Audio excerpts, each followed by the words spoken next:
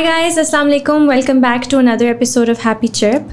Today I have with me Qandeel Fatima Memon. She is an officer of the Pakistan Administrative Services. Hi Qandeel, how are you? I'm good, alhamdulillah. How are you? I'm good, thank you. I was about to call you Fatima because your name is Qandeel Fatima. That's okay, that's understandable. I haven't actually had a sarkari mulazma on the show before. So this is something new. This conversation is new for me. It's new for those listening, to this podcast as well. So I'm very interested to learn all about your journey and how you ended up here. And also I think it's interesting because a lot of people, they want to do CSS and they don't know what that journey looks like or what beyond CSS that life kind of looks like. And I think बहुत सारे लोगों के लिए वो एक dream भी होती है. That's true. Yeah. So talking about the journey, it's like a series of episodes that has ups and downs in it. It's not a very easy journey और लोगों को लगता है कि शायद पढ़कर और पढ़ाई का एक certain there set of books जो कि पढ़ के और हम दे देंगे एग्जाम तो क्लियर हो जाएगा. But that is not how it is. आपको बेसिक रिक्वायरमेंट ये होती है कि आपकी ग्रेजुएशन हुई भी होनी चाहिए. उसके बाद if you're a graduate then you can attempt this exam. But then there are subjects that you have to choose, subjects that are optional, there are others that are compulsory, and then people make a lot of mistake in choosing the wrong optional subjects. So eventually जब आपने subjects भी select कर लिए, पढ़ाई शुरू कर दी है, then comes the real part कि people are there to tell you कि आपने इसकी गलत किताब उठाई है. And then whenever you go to an academy or you join an academy and look at other people studying, तो उनके पास किसी के पास कोई इतना थद्दा होता है किताबों का और आपको inferiority complex हो रहा होता है कि मैंने तो ये सब नहीं देखा हुआ और ये पता नहीं कौन सी किताबें उठा के लेकर आया है. Probably उसको मुझसे ज़्यादा पता है, probably उसने ज़्यादा पढ़ लिया हुआ है. तो वो सारा करके और फिर आप एग्ज़ाम में बैठते हो. Talking about my personal journey, मैंने जब एग्ज़ाम दिया था तो it was in 2016. 16 में मैंने एग्ज़ाम दिया और I got married in 2015 अगस्त में. February 16 में मैंने एग्ज़ाम दिया. I was expecting in those days. जब 2-3 और हफ्ते गुजरे एग्ज़ाम्स के बाद तो I had a miscarriage because of the exertion और सीढ़ियाँ चढ़ना और ऑल दैट. तो उसके बाद से I was very depressed and then जब एग्ज़ाम का रिज़ल्ट आया तो आई हैड फ्लंक्ड इन इट. तो ये क्या मतलब मैंने सब पढ़ा और सब चीज़ किया and I was a gold medalist at university. तो मतलब मैंने ऐसा क्या कर दिया कि उन्होंने सीधा फेल ही कर दिया. एंड उससे पहले आपका मिसकैरेज भी हुआ था. So it must have been a very depressing time for you. Exactly. और वो पूरा साल वाज वेरी अपसेटिंग वाला ना. एंड देन आई रियलाइज कि चलो ठीक है, this another chance for me to give the exams. फिर मैंने एग्ज़ाम्स दिए एंड जब मेरा 2016 में रिज़ल्ट के बाद मैंने पढ़ा 3 महीने, फिर मैंने February 2017 में एग्ज़ाम दोबारा अटैम्प्ट दिया. जब मैं एग्ज़ाम देने से कोई हफ्ता 10 दिन पहले I found out that I had conceived again. अच्छा. Now there comes the part कि मैंने एग्ज़ाम देना है कि नहीं देना, क्योंकि I had already lost a baby because of the exertion and because of the stress that I had been in because of the exams. तो then I went to my husband and I told him और he was quiet for some half an hour कि समझना है कि क्या करना है, कि एग्ज़ाम देना है नहीं देना, क्योंकि तैयारी भी मैंने कर ली हुई है.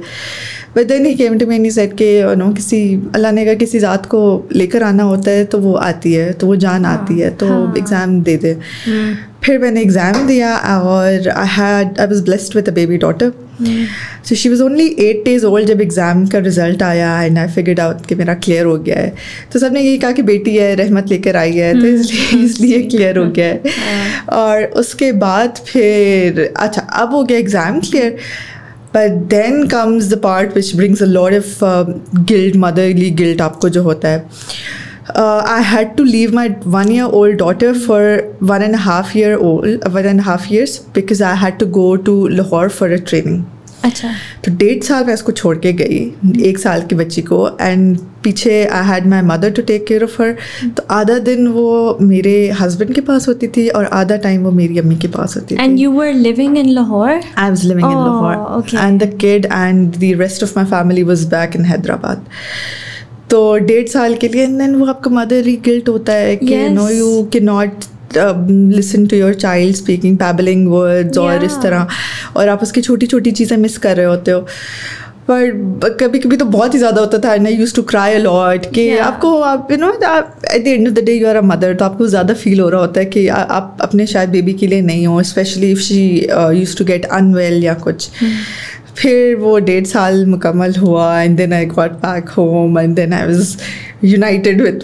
और उस वक्त वो 2.5 साल की थी. फिर उस वक्त वो 2.5 साल की थी. फिर उसके बाद अब ये होता है कि उसके बाद भी लोगों को लगता है कि शायद CSS कर लें तो आपकी ज़िंदगी आसान होती है, but field job is a very very difficult job because you have to be available 24/7. किसी वक्त भी इमरजेंसी होती है, आपको पहुँचना है. किसी वक्त भी खुदा न खास्ता आग लग जाती है, you have to be there. So I remember the days, even when I was posted back in Hyderabad, तो 1:30 बज जाते थे. एक आध दफ़ा कोई इमरजेंसी सिचुएशन हो गई, और यहाँ पे भी आपको नहीं पता होता कि आप 10 बजे घर जा रहे हो कि 9 बजे जा रहे हो, और for the entire day you have your babies at home. तो it's not a very easy thing, but at the end of the day आपको ये सेंस ऑफ अचीवमेंट होती है कि चलो कोई 2-4 इस तरह के लोग आए थे जिनका आपने काम किया था, तो उनकी शायद दुआएं आपको लगी हों. And you know there are people who are suffering because उनका काम सीधे उस पर ट्रैक पे कोई नहीं लेकर आ रहा, उनको घुमाए जा रहा है, इस दफ्तर से उस दफ्तर जाओ, and just because you made a call to some subordinate and got it done, तो वो सेटिस्फैक्शन इसमें काफ़ी होती है. लाइक रिवॉर्डिंग है वो काफ़ी. हाँ. So I want to understand कि आपने why did you choose to do this, मतलब how what led to this point कि यू डिसाइडेड कि अच्छा मैंने CSS करना है. अच्छा, मेरे फादर को हमेशा से शौक था. I was always a very studious child, तो उनको था कि पढ़ाई भी अच्छा करती है तो कर लेगी. 2014 में मेरी ग्रेजुएशन हुई थी. उसके बाद उनका कंटिन्यूसली था कि एग्ज़ाम दे दो. 14 में बल्कि मैंने MBA का. आप सबसे बड़ी हैं? नहीं, I have an elder brother. अच्छा. तो बट बाबा को था कि ये कर लेगी ना, तो मैंने फिर MBA करना शुरू कर दिया था. तो he was a little sad कि मेरी बात ही नहीं मानी. And when I got married in 2015, तो मेरे फादर इन लॉ को भी वही शौक था. अच्छा. तो he also started to put it on me कि आप दे सकती हो, आप कर लोगी, दे. फिर मैंने MBA को बीच में जो है वो रोका था. आई took like 2 semester break and then I gave the exam. तो एक family का भी था, and somehow seeing that you know if fathers के साथ वैसे ही daughters की affiliation different होती है. तो seeing that it's his interest and he wants me to do it, तो आपको वैसे ही ज़्यादा हो रहा होता है. दिल चाहता है आपका. बिल्कुल, I understand that. कि उनकी ख्वाहिश पूरी हो जाए, बस वो खुश हो जाए. And then आपको पता है कि लोगों के काफ़ी सारे मसले ऐसे होते हैं कि जो कि इस दफ्तर में बैठ के आप हल कर सकते हो. Maybe like, you know, by writing something in their favor or just making a phone call that solves their issue. Yeah, basically you get a level of power that you can use for the benefits of others. That's true. और इसको अगर आप channelize करके positive way में करें तो it's very beneficial for the people overall. तो service delivery का वैसे ही मुझे था कि मैं कर सकती हूँ ये चीज़ें, तो इसलिए भी I entered into this field. Having said this, again, there are many other fields जो कि इसी तरह की उसमें होती हैं, private भी. पर जैसे अब CSS का पाकिस्तान एडमिनिस्ट्रेटिव सर्विस के अलावा भी बाकी सारे ग्रुप्स हैं. All of them are serving people, all of them are doing their best. यहाँ पे जब आप बैठ के कर रहे होते हो ना, तो the best thing about being in PS is that you have an entire tehsil और आपके पास पूरा डिस्ट्रिक्ट या डिवीज़न आ जाता है. अच्छा. हायर लेवल पे जाओ तो डिस्ट्रिक्ट आ जाता है, उससे हायर लेवल पे जाओ तो डिवीज़न आ जाता है. तो यू डू रियलाइज़ कि लोगों के बहुत सारे मसाइल हैं जो कि आपके सिर्फ एक ऑर्डर पे वो हल हो सकता है. तो इसलिए वो काफ़ी जो है ना अच्छा फील होता है जब आप जब आप घर जाओ और आपको पता हो कि आपने 4 लोगों को जो कि शायद रोती हुई औरतें आई थी, you try to help them out, तो वो काफ़ी जो है ना वो कंटेंटमेंट वाली फीलिंग आती है. सो आपने कहा कि आपने ग्रेजुएट किया और आपके अब्बू की एक ख्वाहिश थी, बट बचपन में ग्रोइंग अप होता है ना कि बचपन में एक बंदे से पूछते हैं कि अच्छा आपने क्या करना है, आपने क्या बनना है, तो अब तब आपकी कोई ख्वाहिश थी?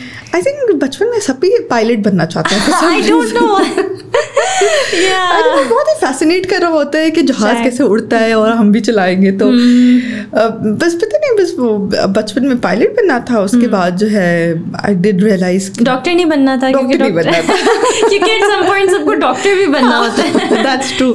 लेकिन पता नहीं डॉक्टर का मुझे नहीं शौक चढ़ा, लेकिन पायलट का जरूर था। फिर कुछ अर्से बाद मैंने रियलाइज किया कि मैं OA लेवल्स में मैंने आके रियलाइज किया कि I am very good with numbers. तो मेरे अकाउंटिंग बैकग्राउंड भी था OA लेवल्स में। आपने फाइनेंस भी किया ना? हाँ, MBA in finance। हाँ, तो फिर मुझे ये था कि मैं इकोनॉमिस्ट बनूं या इस तरह का कुछ ना, बहुत ही फाइनेंस डिवीजन में जाऊंगी, बहुत ही कोई फैंसी सी जॉब करूंगी। But then I ended up in district administration.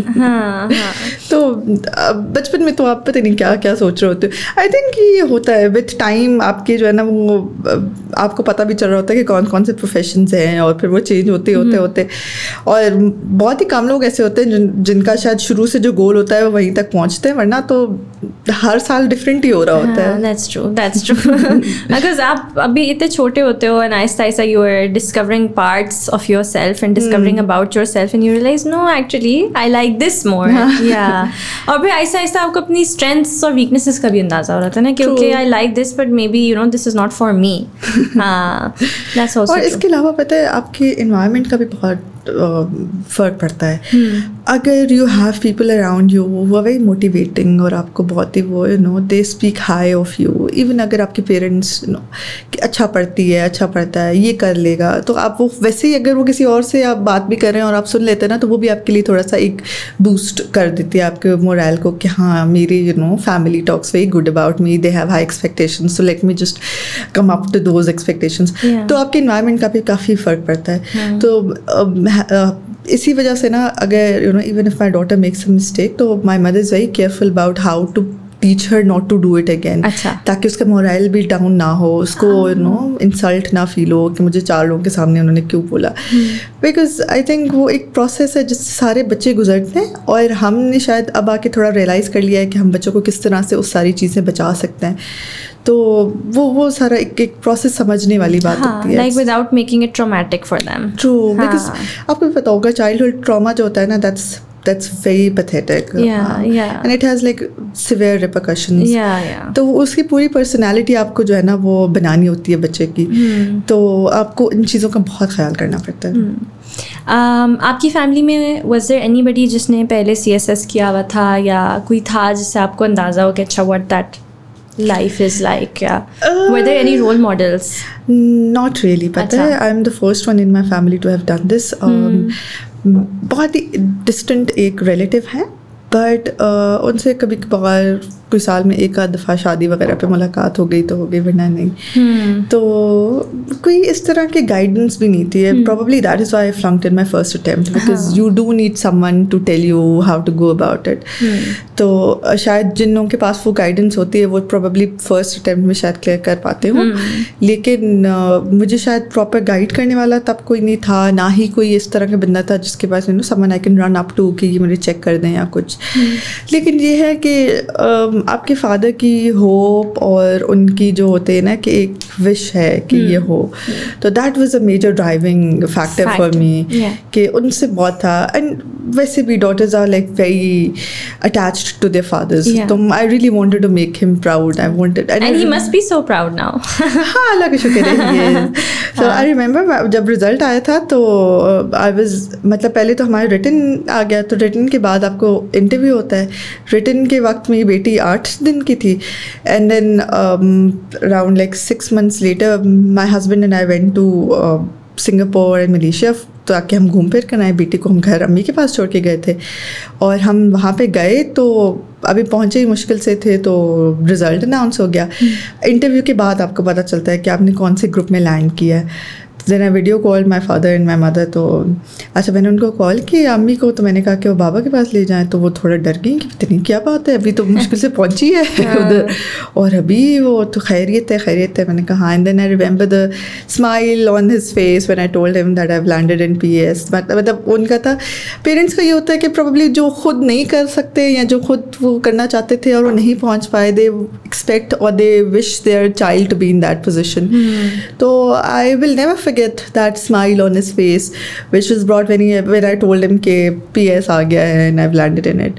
तो I think बहुत ही एफर्ट वाला काम था, बट वर्थ इट था जब अपने पेरेंट्स को स्माइल करते और खुश देखा तो. अच्छा, so when you finally started working here, तो आपकी क्या एक्सपेक्टेशन थी from the nature of the job versus what it actually is? So what I'm trying to basically ask you, what is the nature of your job as a sarkari mulazma? What does it look like? Yeah, it's not very easy, to be honest, because देखिए, we have to be at home available for our children. We have to be at home for our husband, and to take care of him. I think ये वही वाली चीज़ है for any working woman. तो आपको सारी चीज़ें balance करके चलनी है.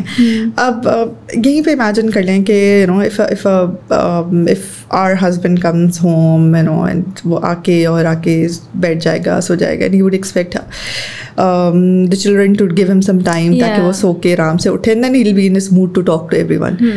We do not have that option, ठीक है? We are home and we have kids and we have to look after them. वो आए तो हम थोड़ा ज़्यादा ख्याल कर लेते हैं. Not saying the husband doesn't take care of it, लेकिन ये कि हम पे जिम्मेदारी डबल होती है. And this goes for all the working women out there.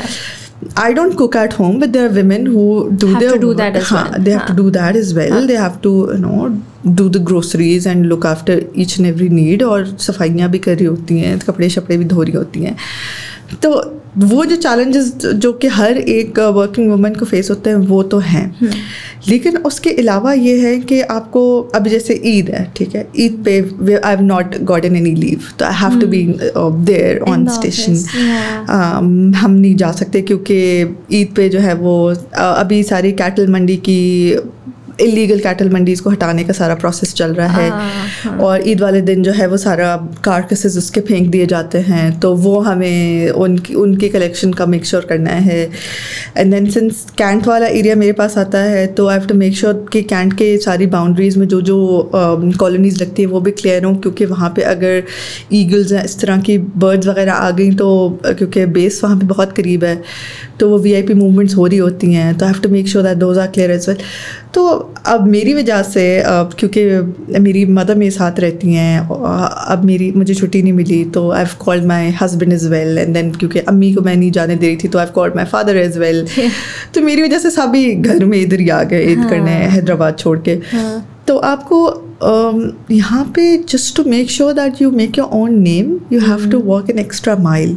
लड़कों को शायद इतना एफर्ट ना पुट इन करना पड़ता हो जितना हमें इस फील्ड में स्पेसिफिकली. उसकी वजह यह है कि यही नॉर्मली यही समझा जाता है कि लड़की है तो शायद रात को अवेलेबल ना हो, लड़की तो शायद ये कोई काम एंटी इंक्रोचमेंट का है, झगड़े वाला काम. अच्छा, एज इन वर्क प्लेस पे ना पहुँच पाए, और इंक्रोचमेंट वाला या कोई झगड़े वाला काम है तो उस पे शायद वो इतना एक्शन ना ले सके, वो डर जाए.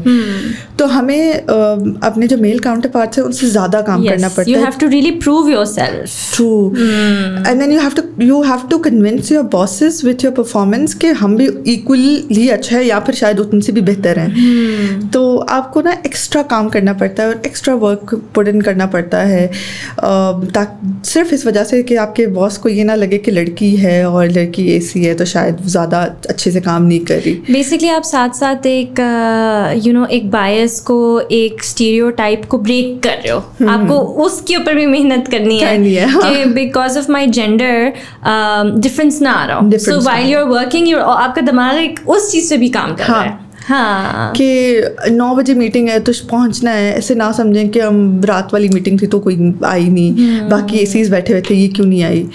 तो आपको बहुत सारी चीज़ों का ना ख्याल करना पड़ता है. शुरू में मैंने जब ज्वाइन किया था ना, तो I also had to fight this notion कि अच्छा अब एक लड़की हमें बताएगी कि क्या करना है. तो सारे subordinates and because they are there पता नहीं कितने कितने सालों से, इतनी हमारी एज नहीं है जितना उनका एक्सपीरियंस है, तो वो काफ़ी, और ऊपर से अब एक औरत, हाँ अब एक औरत आ गई है जो कि हमें डायरेक्शंस दे रही है, तो I had to fight that notion in the very beginning as well, लेकिन I think with time acceptance आ रही है, but there is a lot that still needs to be done. अभी भी बहुत काम रहता है एक यू नो अपना मार्क बनाने में।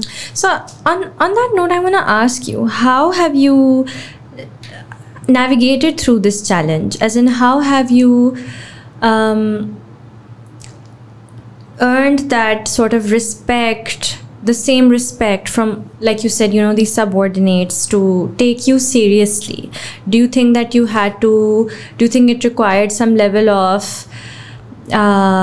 aggression, or it requires, I don't know, what does it take? Because you know, some people they say कि अच्छा आप जब तक aggressive नहीं होती औरत तो लोगों को समझ नहीं आती, और जब वो aggressive होती है तो लोग कहते हैं यार ये तो बिल्कुल पागल है you know, but then because generally औरतों से expect किया जाता है for them to behave just in a sweet manner, right? But and just be polite all the time, and you know, speak in a certain way, behave in a certain way. And you know, government इदारों का environment भी बहुत different होता है. आपको शायद corporate में भी challenges हैं, but it's different, right? I don't know government. Acceptance is a bit higher, right? Like थोड़ा ज़्यादा वो है.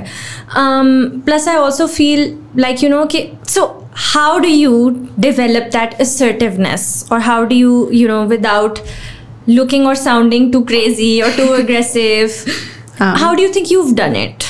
अच्छा, आपको ना आपका काम जो होता है ना वो बहुत कुछ सिखाता है। अगर आपको आपके काम पे ग्रिप है, इफ़ यू नो कि आपका जो पटवारी है या आपके जो जूनियर स्टाफ है वो आपको किस तरह ब्लफ करना चाहता है, लेकिन आपको पता है कि ये चीज़ इस तरह नहीं होती, and if you know you have grip on the entire revenue thing, because revenue हमारा मेजर काम होता है ना, तो अगर आपको रेवेन्यू की समझ है, अगर आपको पता है कि आपको किस तरह चीज़ें लेके चलनी है, तो बहुत कम चांसेस हैं कि वो आपको इधर उधर की बातें बता के और भाग जाएं। एक तो आपको काम की यू नो नॉलेज होनी चाहिए ठीक अच्छी खासी। दूसरा ये कि चलो मैंने एक दफ़ा बोल दिया ये काम कर दे, दो ने किया, दो ने नहीं किया, फिर दूसरी दफ़ा तो कोई कह दिया कि कर दें, नहीं किया, शो कॉज निकाल दिया। तो जो रिटन वाली चीज़ होती है ना, this scares them a lot. अच्छा कि बिकॉज दे नो कि her being the higher authority she can write against us, and then उनकी प्रमोशंस भी होती हैं, वो सारी रुक सकती हैं क्योंकि अगर उनके खिलाफ कोई लेटर सीनियर ने लिख के गए, तो एक आध शो कॉज में ना वो सारे सीधे हो जाते हैं कि इससे पहले कि हमें जो है वो सरेंडर कर दे या सस्पेंड कर दे, हम अब इंसान बन जाते हैं। तो आपको यू नो नॉर्मली ये भी होता है कि you know men do abuse in the offices, और अगर कोई नहीं सबऑर्डिनेट काम कर रहा तो गालियाँ शालियाँ दे के और वो काम तो करवा लेते हैं। That is not something that is expected of woman to do, and I think that doesn't look nice as well, but काम निकलवाने के भी कोई तरीका होता है ना। दो को बोला कि आपका काम बहुत अच्छा है, अगर आप बस ये कर लेना तो आपको जो है ना काफ़ी अच्छा हो जाएगी परफॉर्मेंस, और मंथली आपकी परफॉर्मेंस अच्छी हो जाएगी। And then I have kept a system of reward and punishment. So if I give show cause to someone, then I by the end of the month I do evaluate the performance, और जिसकी सबसे बेहतर होती है I do give an appreciation का certificate as well. तो it's like reward and a punishment का balance. तो दे नो कि if we work on a fairer basis, then she's going to reward us, and that is something कि अगर किसी senior की तरफ से appreciation उनके personal file में लग जाती है, तो that is also going to help them when they get promoted, as compared to those who do not have any. तो written जो मार होती है ना वो बहुत इनको bother करती है, and then कोई अगर बहुत ही कोई इस तरह का ढीठ और सरफराज होता है तो you can just initiate an inquiry against him कि मैंने ये इसको इस डेट पे ये कहा था, इस डेट पे ये कहा था, and he is not willing to listen to us. तो एक तो आपको काम पता होना चाहिए, एंड देन हर बंदे को हैंडल करने का तरीका अलग होता है। आपको पता होता है कि ये बंदा डांट से काम कर लेगा, दूसरे का पता होता है कि इस पर थोड़ा सा ना आप तारीफ़ कर करके काम निकलवा लो तो वो कर लेगा। तो वो बस आई थिंक वो आर्ट आपको आना चाहिए, तो आप काम निकलवा सकते हो। हाँ, it's a skill. It's a skill. हाँ, but do you think some level of assertiveness is necessary? It is. मतलब आप वो आप बिल्कुल काम और पोलाइट होकर नहीं चल सकते क्योंकि otherwise they'll take you for granted. that's the thing. They'll take you for granted and they'll know कि कुछ भी कर लें डांटेंगी तो नहीं. And do you think you learned this over time? I have. Do you think that in the start I was very polite, very nice. I thought बस काम कर लेंगे, मतलब they don't realize that I'm their senior और कोई 5-6 grade का difference है हमें, तो कर लेंगे, बट नहीं ऐसे नहीं करते. So at times you have to scold them, and at times you have to scold them in front of 10 other people for them to feel insulted and for them not to repeat that mistake. Yeah, and for others to understand as well कि यार ये authority एक है. And then there's a very thin line between you being assertive and you sounding mad. So you have to make sure कि you don't start sounding or looking mad. तो वो बहुत ही thin line है उसके. आपको बस उस पैरामीटर्स के अंदर रह के अल्फाज भी इस्तेमाल करने होते हैं, उसी पैरामीटर्स के में रह के आपको जो है ना उनको बात भी एक्सप्लेन करनी होती है. तो I think I learned it over the time, और जितनी आपकी होती जाती है सर्विस उसमें आपको और ज़्यादा टेक्निक्स भी पता चल जाती हैं कि लोगों को किस तरह हैंडल करना है. शुरू में थोड़ा मुश्किल होता है क्योंकि आप नॉर्मली नहीं इतना चीख रहे होते या नॉर्मली नहीं इतना वो कह रहे होते कि ठीक है काम हुआ नहीं हुआ, बट देन कुछ इस तरह के टारगेट्स होते हैं जो कि अगर आपने नहीं किए तो ऑब्वियसली आपका लोअर स्टाफ तो नहीं होगा मीटिंग्स में, फिर आप पे आ जाएगी कि आपने क्यों नहीं करवाया हुआ. तो फिर आपको होता है कि नहीं, उससे पहले कि मैं वहाँ पे मुझे बातें सुनने को मिले, मैं वही बातें किसी और को सुना दूँ ताकि वो काम हो जाए टाइमली. आपको generally in this entire time did you ever at any point feel किसी भी पॉइंट पे कि कभी कोई जेंडर डिस्क्रिमिनेशन हुई थी या कोई ऐसा प्रॉब्लम हुआ? अभी भी होता है. अच्छा, वेरी ऑनेस्टली अभी भी होता है. अब जैसे हमारा था एक अभी कोई 2-3 हफ्ते पहले तक एंटी इंक्रोचमेंट का एक था प्रोजेक्ट हमारा, पूरा रोड था, we had to remove all the encroachments from it. अब बॉसेस का क्या होता है, दे आर मेन, ठीक है. जो मेल एसी होगा ना, they would be comfortable in asking him to sit in their car, तो मैं दिखा देता हूँ कि क्या क्या हटाना है.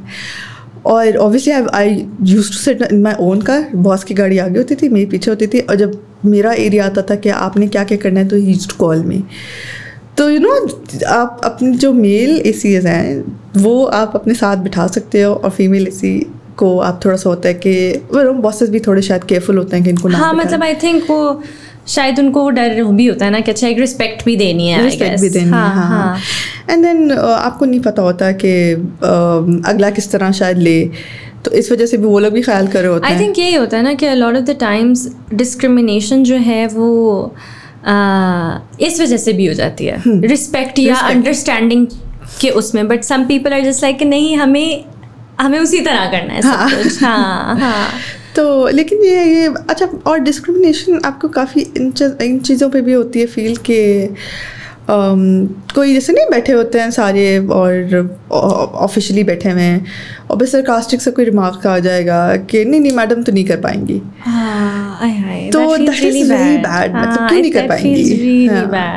तो मतलब and then just to prove them wrong, there are times when I have actually picked up very difficult task से नहीं अब मैंने करना है ये, like I have picked up very difficult challengeable वाली सिचुएशन कि नहीं ये वाला रोड जो मुझे पता है कि बहुत मुश्किल है क्लियर कराना इंक्रोचमेंट से, ये मैंने क्लियर करा के दिखाना है. या ये जो मंडी है जो उनको लगता है कि शायद इलीगल मंडी ये मैं नहीं हटवा सकती, तो मैंने यही हटवानी है. तो आई थिंक वो आप अब वही वाली बात है ना कि आपको ज़्यादा एफर्ट पुट इन करना पड़ता है सिर्फ इस वजह से कि आप चाहते हो कि आप just to make your own mark, कि आप उतने ही अच्छे हो जितने आपके मेल एसीज या आपके बाकी कोलीग्स हैं. लेकिन ये है कि discrimination I think it's inbuilt in our country. जब तक ये ज़्यादा टॉलरेंट नहीं होंगे और ये पेट्रियार्कल सोसाइटी थोड़ी सी बेहतर नहीं होगी, तब तक I think work place discrimination होती ही रहेगी. And I think it's everywhere in almost every sector. मतलब आपको ये हॉस्पिटल्स में भी होगा, कोर्ट्स में भी है, मतलब लॉयर्स में भी है, कॉर्पोरेट में भी है, you know. It's everywhere. And I think women collectively have to fight for it. Yes. और एक और चीज़ I've felt which is very important कि working women should support other working women. Instead of a woman creating a dig and trying to push the other working women in it. It's better कि आप उसको support करें, because somewhere or the other you all are going through the same circumstances. All are working and then feeding the family and then looking after kids as well. So and then facing discrimination at the hands of men. तो यहाँ पे ये चीज़ बहुत है even हमारी service में भी कि अगर एक लड़की को हम नीचा दिखा सकते हैं तो बिल्कुल करेंगे, जबकि आई डू रियलाइज़ कि ये नहीं होना चाहिए. और जब भी किसी लड़की की पोस्टिंग होती है मतलब मेरे होते हुए किसी और तहसील में, और अगर बॉस पूछता है कि इससे आपकी है बातचीत और ये कैसी है, तो अगर बातचीत है या नहीं है या लड़की कैसी भी होती है, I have always given very good remarks, because I would want the boss to realise and to have an impression कि नहीं अच्छी ऑफिसर है. अब this is only how we can support each other instead के. अब there people जो कि इस तरह कर रही होती हैं कि आप ये काम क्यों नहीं किया, ये मैडम तो ये नहीं कर रही तो ये नहीं कर रही, मतलब इंस्टेड कि आप वो सारी चीज़ें करें. बेहतर होता है कि आप एक दूसरे को सपोर्ट करके चलें, क्योंकि कहीं ना कहीं आपके सर्कमस्टांसेस एक ही होते हैं. एंड देन अगर आज आपको कोई मजबूरी है, प्रोबेबली आपका बेबी ठीक नहीं है और आप नहीं पहुंच सकते, तो कल को वही मजबूरी खुदा न खास्ता आपके साथ भी हो सकती है. तो जो सपोर्ट होती है ना, that's very very crucial for all women, and this goes for all the sectors out there. कि इंस्टेड के वो नहीं कहते कि औरत ही औरत की दुश्मन होती है. We really need to why do you think that is?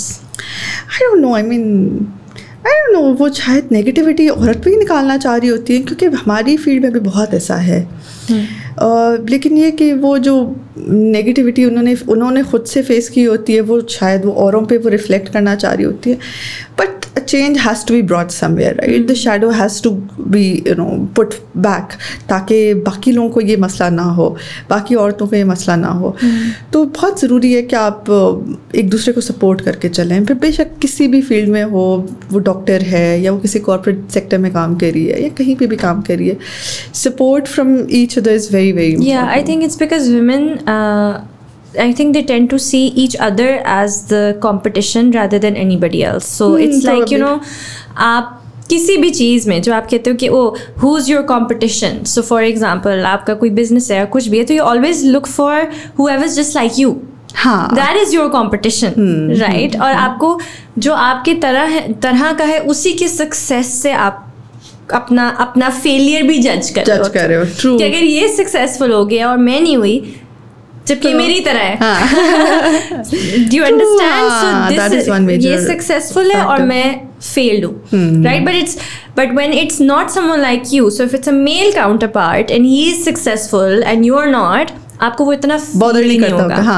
हाँ. Right? So it's a projection of your own insecurity or a reminder of your own failures when someone like you becomes successful. True. So I think as women we really need to look past that and celebrate the success of the next woman and actually realize that her success will contribute to the success of so many other women, because she's carving a path and she's making that space कि women can do this. She's proving it for the rest of us. But we don't look at it that way. We look at it the other way, that she's taking my place. मैं कहती हूँ कि I know this is a bit more philosophical and a different thing to talk about, but I just felt like I wanted to share it here. We tend to not realize the abundance of अल्लाह मियाँ. कहते हैं ना कि अल्लाह मियाँ के पास देने को बहुत कुछ है, बहुत ज़्यादा है. हम इस नज़रिए से देखते हैं कि अगर अगले के पास है ना तो हमारे पास नहीं होगा, लेकिन we must always believe in the abundance of Allah, that he has so much to give कि अगर उसको दे दिया और उसको सब कुछ दे दिया तो हमें भी मिल सकता है. हमने उसको उस तरह देखना है, इस तरह नहीं देखना कि उसको दे दिया तो मुझे नहीं मिलेगा. Right? And I know for a fact that Allah Miya actually rewards that. The more you believe in His abundance, the more He rewards you with His abundance. So what I mean to say is that if you look at someone and you say, wow, mashallah, Allah Ta'ala ने उसको बहुत कुछ दिया है, and you feel happy for that person, genuinely happy. Yes, then Allah will prove His abundance to you. कि yes, I have a lot to give and I can gift. मतलब आप उस चीज़ से encouragement लो कि अच्छा अल्लाह मियाँ ने इसको दिया है ना तो मुझे भी दे सकता है, rather than कि इसको दिया है मुझे तो नहीं मिल रहा. This person has taken the piece of my pie or piece of my cake, when that's not true. The cake is very big. And God will can take a piece. Yes, and वो Allah Ta'ala will give you yours. और पता है एक चीज़ आपको बहुत, मेरे ख्याल से मुझे सर्विस में आके ये रियलाइज़ हुआ है और ये मैंने सीखा है कि जहाँ पे आपको होना होता है ना, और जब आपको कोई चीज़ मिलनी होती है ना, तो अल्लाह ताला ने आपको दे देना होता है. तो आज शायद मैं ऐसी कैंट हूँ और मैं एक बहुत ही अच्छी पोस्ट पर हूँ, लेकिन इसके पीछे एक स्ट्रगल है और इसके पीछे एक स्टोरी है जो कि which is full of me getting hurt, which is full of me sacrificing, compromising. लेकिन अल्लाह ताला वो चीज़ रायगा नहीं जाने देते. अल्लाह ताला उस चीज़ को रिवॉर्ड करते हैं और आपको वो चीज़ तब ही मिलती है जब आपका वक्त मुकर्रर होता है. तो वो कहते हैं ना, वक्त से पहले कुछ आपको हासिल होता है ना वक्त के बाद. जो वक्त मुकर्रर है उसी वक्त पे आप अल्लाह पे यकीन रख के तो देखो कि आपको उसी वक्त पे जो खुशी, जो नेमत अल्लाह ने आपके लिए रखी होती है वो ज़रूर मिल जाती है. तो यकीन की बात है. आई थिंक अगर आप यकीन अपना स्ट्रॉन्ग रखें तो अल्लाह ताला ने आपको आज नहीं तो कल आपकी मर्ज़ी के मुताबिक या उससे बेहतर चीज़ दे देनी है. तो this is very important to realise कि अल्लाह ने अगर आपको वो चीज़ नहीं मिल रही जो आपने खुद सोची हुई है या जिसके लिए आपने दुआएं की हुई हैं, तो अल्लाह ने उसके लिए he has a better plan. He has a better plan and it's always better. It's always better. उससे बेहतर आपके लिए कुछ ना कुछ रखा हुआ है जो कि आपको एक मुकर्रर वक्त पे मिल जाएगा. और जिसका यकीन होता है आई थिंक उसको हासिल हो भी जाता है. अच्छा, तो आपने 2 दफ़ा हैदराबाद मेंशन किया. Is that where you grew up? Are you Sindhi? I am a Sindhi. अच्छा. So how was life growing up in Hyderabad? It was good. It's a peaceful city. अभी भी ईद वगैरह पे we do go there. In fact, my husband lives there. He comes on the weekends, on alternative weekends. अच्छा, so you are living here by yourself? I'm living here by myself and I have my kids and my mother to look after my kids and me. Yeah, so you're living with your mother and children. And your husband is in Hyderabad and he's working there. He's working there and my father also lives there. और इस as में वो अपनी जगह नहीं छोड़कर आना चाहते हैं. होता है कि उनका सोशल सर्कल है और उनके वो घर है और सारी चीज़ें. बट देन अभी ईद पे मैंने उनको बुलाया हुआ है. तो हमारा घर हैदराबाद में है. I belong to Naushahro Feroze, जहाँ पे हम मुहर्रम में या ईद वगैरह के लिए चले जाते हैं. बट अदरवाइज़ हमारा जो घर और स्कूलिंग और सारी चीज़ें वो हैदराबाद की हैं. तो that is like the base.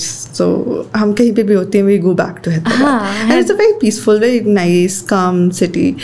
I think तब हमारा बचपन भी इसीलिए बेहतर था कि इतनी ज़्यादा चीज़ें नहीं थी and obviously the gadgets weren't there. Simple life, nice people.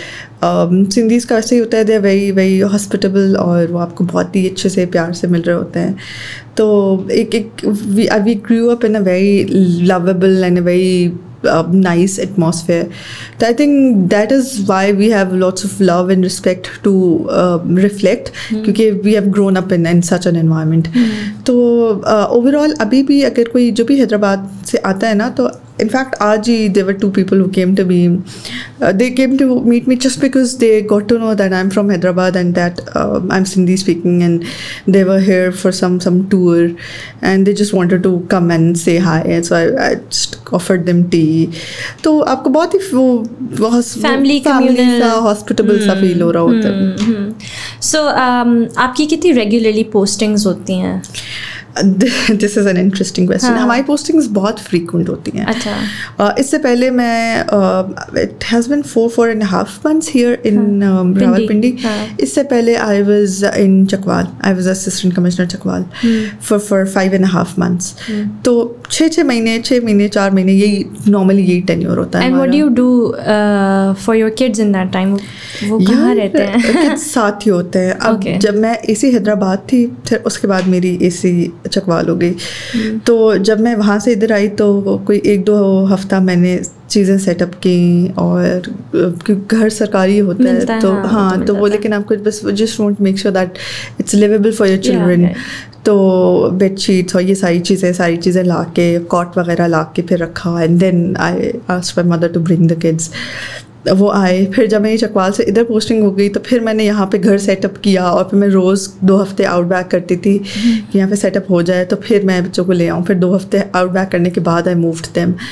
तो फॉर मेन उनके पास ये ऑप्शन होता है कि चलो पोस्टिंग हो गई तो बच्चों को किसी एक शहर में रोक दिया, बीवी और बच्चे एक ही जगह पर हैं और वो खुद कहीं और चले गए।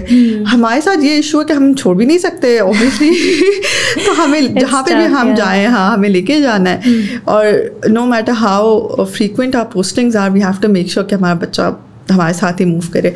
अब my daughter is the only one who is going to school.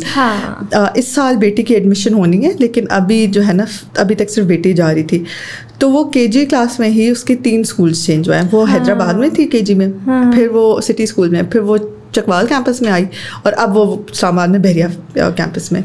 तो वो बेचारी उसका घूमते घुमाते एक ही क्लास में ना 3 उसके स्कूल्स हो गए, 3 शहर हो गए।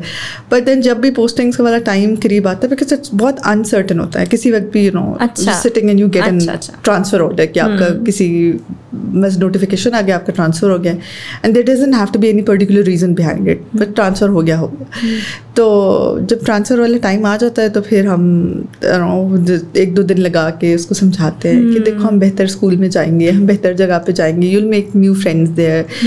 तो the other day she was telling me कि मैंने बहुत ही मुश्किल से चकवाल में फ्रेंड्स बनाए थे और आपने जो है ना हमें यहाँ पे लेकर आई हैं। But then I am glad she is a friendly child, तो वो यहाँ पे भी आके दोस्त बना लेते हैं। So do you think this is how you will continue it then, कि हर जगह बच्चे और वो क्योंकि I don't want my kids to not have their mother with them when they need be. So you're making a choice, right? So even though they're moving all the time, but at least they're with their mother. And then there are certain needs of a child that only a mother can fulfill. So I want to make sure that I'm there for the child. बेशक मैं कितनी भी थकी हुई हूँ, कितनी भी हूँ, लेकिन ये कि आपको बहुत फुलफिलिंग होता है कि चलो आपने अपने आप at the end of the day जब आप रात को थके आ रहे आते हो, do you have your children around you? You know कि उनकी क्या स्कूल में प्रोग्रेस है या उन्होंने घर में क्या किया क्या नहीं किया। तो आई थिंक बेशक सारे एक तरफ होते हैं, लेकिन एक माँ वाला केयर और वो बच्चे के लिए बहुत डिफरेंट और बहुत नेसेसरी होता है। तो मेरे लिए काम बहुत इम्पॉर्टेंट है, लेकिन there is nothing more important for a mother than her children, right? So I want to make sure that my children are fine and that they get the same attention that every child needs and deserves from a mother, जो कि मैं उनको दे सकूं। तो इसलिए अब कहीं भी पोस्टिंग हो जाए, I'll keep them with me, इसी तरह चलता रहेगा। And but does it worry you that you are going to move them around? आपको इस चीज़ की स्ट्रेस होती है? होती है, क्योंकि जितनी अनसर्टेनिटी है ना हमारी फील्ड में कि कभी भी हमारे करियर में कभी भी ट्रांसफ़र लेटर आ जाता है and we have to move, तो होती है। बट फिर उस पर ये होता है कि you always have an option, अगर इस तरह की कोई चीज़ हो जाती है and you don't want to move, so you can just go back to the hiring authority हमारी जो होती है, यू कैन टेल देम कि मैं नहीं जा सकती, इट्स जस्ट फाइन कि आप मुझे जो है फ़िलहाल कोई पोस्ट ना दें। तो they will keep you awaiting posting, और आप कहीं पे भी शहर में जहाँ पे बैठना चाहती हैं आप आराम से बैठें, you will not have to move there, but this is like this is considered under very certain circumstances. Obviously you can't do it every time. It's just कि अच्छा अगर आपको लग रहा है कि this is not a good right place for me to go to. I have another question कि आपके field में what are the rules around pregnancy and maternity leave, और वो उसके क्या कुछ benefits हैं या benefits बिल्कुल ये हैं कि हमारी paid होती है 3 months की होती है, ठीक है, and then it's paid. तो by the you do not have to worry for the expenses and everything, and then once you deliver you can also submit your medical bills and they'll so you're insured in a way, and then यहाँ पे ये कम से कम है कि they are very considerate about pregnant women. अच्छा, तो when I was in Chakwal I was pregnant in those days with my 3rd baby. अच्छा, I had the option of taking a maternity leave, but I didn't want to. उसकी वजह ये थी कि my kids had settled in Chakwal, and then अगर मैं 3 महीने की ब्रेक लेती तो obviously I would have been removed from that place, तो मुझे फिर से हैदराबाद आना पड़ता। फिर 3 महीने बाद मुझे उनको जब छुट्टी ख़त्म हो जाती मेरी maternity leave, then they would have posted me somewhere else, तो that would have caused a lot of displacement for my children. So I simply went to my boss and I told him, sir, कि मैं expect कर रही हूँ and मेरी delivery है कुछ दिनों में, तो आप जो है वो मुझे 2-3 हफ्ते की छुट्टी दे दें. He was very kind enough, you know, without asking much questions. अच्छा कब से कब लीव चाहिए. And then he even जब मैं डिलीवरी के लिए चली गई थी, he didn't bother texting कि ये काम का क्या हुआ है, इसका क्या हुआ. He made sure that, you know, अगर छुट्टी है तो बस छुट्टी है. He didn't bother me. बस एंड पे आके 1-2 दिन में जो है उन्होंने मुझे कहा था कि आप कब आएंगे, क्योंकि ये काम सारे पेंडिंग है. तो मैंने कहा सर मुझे 2 दिन देने में आ जाऊँगी. तो इस हवाले से ना they were considerate. Bosses are nice in this matter के, but they do realize. I think they are also, you know, they also have families. They do realize कि it's very difficult for pregnant woman to work. तो उन्होंने मुझे 2 हफ्ते छुट्टी दे दी थी. उसमें फिर मैं काम शाम सारा जो है वो मेरा सबऑर्डिनेट्स देख रहे थे, डिलीवरी करके और फिर मैं वापस आया, just joined back. And then after that also अगर बहुत ही कोई घंटा 1.5 घंटा दूर जाके और कोई इंस्पेक्शन वाली चीज़ होती थी तो मुझे कहते थे कोई नहीं आप ना जाएँ और किसी और को विषय भेज दें. Because he probably did realise के, and he was a doctor as well, so he realise के मुश्किल होता है. हाँ. तो लीव भी होती है, बट अगर आप नहीं लेना चाहते तो भी ये ऑप्शंस होते हैं आपके पास. आई थिंक ये एसेंशियल होती हैं discussions, because if you know right now have girls and women listening who want to pursue CSS, तो बहुत सारी ऐसी चीज़ें लोगों के दिमाग में होती हैं, राइट, कि हम इस फील्ड में चले गए तो हमारे इन वाले चैलेंजेस का क्या होगा. या so I think it can become very discouraging जब you know सिर्फ challenges का सुनने को मिलता है, and they're just like okay it's not for us. But it's also nice to see कि oh despite the challenges you know women are there and they are doing it. वही होगा कि जितनी औरतें आएंगी और वो करेंगी तो सबके लिए रास्ता जो है वो आसान होता चला जाता है. And I do think ये सारी चीज़ें like the discrimination and all of the other challenges as a woman generally they're getting better. Not just at workplace, but I think आपको for example like if you've just had a baby तो आपको support work place पे मिल रही होती है, या अगर नहीं मिल रही तो at least you need it at your home. तो एटलीस्ट शायद I mean I know on a large scale it's not happening in a lot of places, but कुछ घरों में लाइक आपको अब अपने हस्बैंड से सपोर्ट और इस तरह बहुत बेहतर हो गई है कि अच्छा यू नो अगर वर्क प्लेस से नहीं मिल रही तो घर में हस्बैंड थोड़ा बहुत संभाल रहे हैं कि अच्छा ठीक है you know. So and I think वो दोनों एंड्स पे चाहिए होती है, दोनों एंड्स पे. अच्छा work and at home. True. And आजकल जो है ना हस्बैंड्स, ठीक है बहुत सारे इश्यूज हैं. आई थिंक मतलब इस चीज़ में मैं डिनाई नहीं करती कि lot of women are you know suffering from lot of things, ठीक है, लेकिन ये कि एट द सेम टाइम जो परसेप्शन है, जो उनको नॉलेज है इस चीज़ की, वो भी हस्बैंड्स में काफ़ी या मेन इन जनरल काफ़ी आ रही है कि पोस्टमार्टम क्या होता है, how do they have to behave with their wives after they have delivered, you know their wives have delivered a baby. वो चीज़ भी काफ़ी आ रही है. और पढ़े लिखे इंसान में आई थिंक ये जो शऊर आ रहा है ना ये काफ़ी इंपॉर्टेंट है, बिकॉज आगे की जनरेशन भी वही करेगी जो कि अभी सिखाया जा रहा होगा. बिल्कुल. तो ये शऊर काफ़ी हद तक आ गया है. I am not saying there are men who you know who do it all the time, लेकिन there are men who do it. And they at least are getting to understand and know these things. मेरे पास you know I have an Instagram जिसके ऊपर मैं you know I talk to people, like I do blogging there etc. ना. So उसके ऊपर मैंने postpartum के बारे में अपनी जर्नी शेयर वगैरह की थी when I had my child. So एक लड़का है वो मुझे रेगुलरली फॉलो करता है, तो उसका एक दिन मुझे मैसेज आया कि you know I had no idea कि you know postpartum भी कोई चीज़ होती है या ये कोई पीरियड होता है जिससे औरतें गुजरती हैं और ये होता है. कहते हैं because of you and because I've been following you and the things you've shared about it, now I know how to treat my sister after she's had a baby, या उसे क्या support चाहिए और what she must be going through. That's so sweet of him. Yeah, so it's like अच्छा हाँ हमारे ही बात करने से और हमारा ही उनको बताने से बहुत सारे लड़कों में और you know बंदों में ये अब अवेयरनेस आना शुरू हो गई है. और पता है बहुत इम्पोर्टेंट है to talk about it is as much important as to know about it. क्योंकि only you know we know being women how difficult it is for us to go through the entire pregnancy wala period and then deliver a baby and then the postpartum is probably the most difficult. The sleepless nights and you don't know how to handle a baby. कि रो क्यों रहा है, मसला क्या है. And then you're so tired, you're mentally, physically, emotionally weak. तो it's very important to talk about it ताकि लोगों को पता चले, जिसको नहीं भी पता, जैसे आपने कहा कि उसको given him a good piece of knowledge कि वो he'll probably be careful not only with his sister but also with his wife whenever he has a wife. तो वो बहुत important है. And then this thing is going to continue in his generation as well, ताकि उसको भी, बच्चे को भी एहसास दिलाएंगे कि you have to be very careful in what you do and very caring towards your wife. तो ये चीज़ बहुत ज़रूरी है. और सारे मर्द नहीं भी करते तो चलो ये भी तो एटलीस्ट रिवॉर्डिंग है कि कुछ मर्द कर रहे हैं और कुछ को तो चलो नॉलेज तो आ रही है ना. इवेंचुअली ये चीज़ एक चीज़ जब स्टार्ट हो जाती है ना तो वो इट कैचेस फायर देन. तो फिर अगर एक प्रोसेस स्टार्ट हो गया है, लोगों को रियलाइजेशन हो गई है, अवेयरनेस आना शुरू हो गई है, तो this thing is going to grow. This reminds me of another incident. So somebody I know, she recently had postpartum depression से भी ज़्यादा like psychosis भी हो जाता है कुछ लोगों को, right?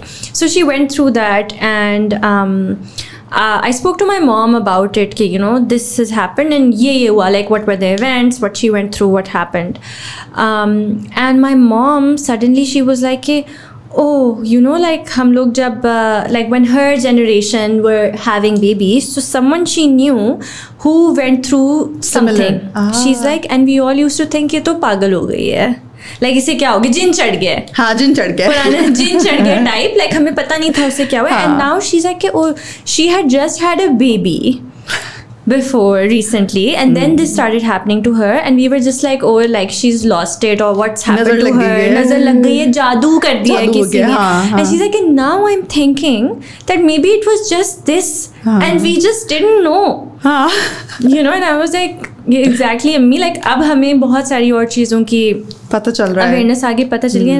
And then my mom was like, oh my god, now I'm pretty sure that it was actually this. So yeah, यही ना, अब लोगों को फिर भी अवेयरनेस आ रही है, शऊर आ रहा है और ये ज़रूरी है. And then आप सोशल मीडिया खोलें तो there are posts full of women sharing their stories. Yes. तो उन्होंने किस तरह how they fought this period or how they had suffered in it. उससे पढ़ के भी आपको बहुत कुछ सीखने को मिलता है. बहुत सीखने को मिलता है कि things that you will teach your son not to do and to do. तो ये आप पूरी जनरेशन एक फ्रेम कर रहे हो. And this is basically the core of everything I do from the time that I started my coming on Instagram and starting my blog to this day, and why I have this podcast and these women sitting here is because women have not had a voice and there's some things that only women know. So जब तक औरतों को वो platform नहीं दिया जाएगा, वो space नहीं दी जाएगी to come and speak their truth and their narrative so that it stops getting defined by the other gender and other people, तब तक पता ही नहीं चलेगा किसी को कि असल में हो क्या रहा है. And it has made so much difference. I think social media has made so much difference because औरतें आई ना, पहले तो औरतों को कोई स्पेस ही नहीं थी. जब सोशल मीडिया आया तो औरतें आईं और उन्होंने फिर अपने बारे में बात की कि ये है और इस तरह होता है, जिससे दूसरी औरतों ने सीखा. फिर उन्होंने अपने भाइयों को, अपने अब्बुओं को, अपने हस्बैंड्स को सिखाया, बताया.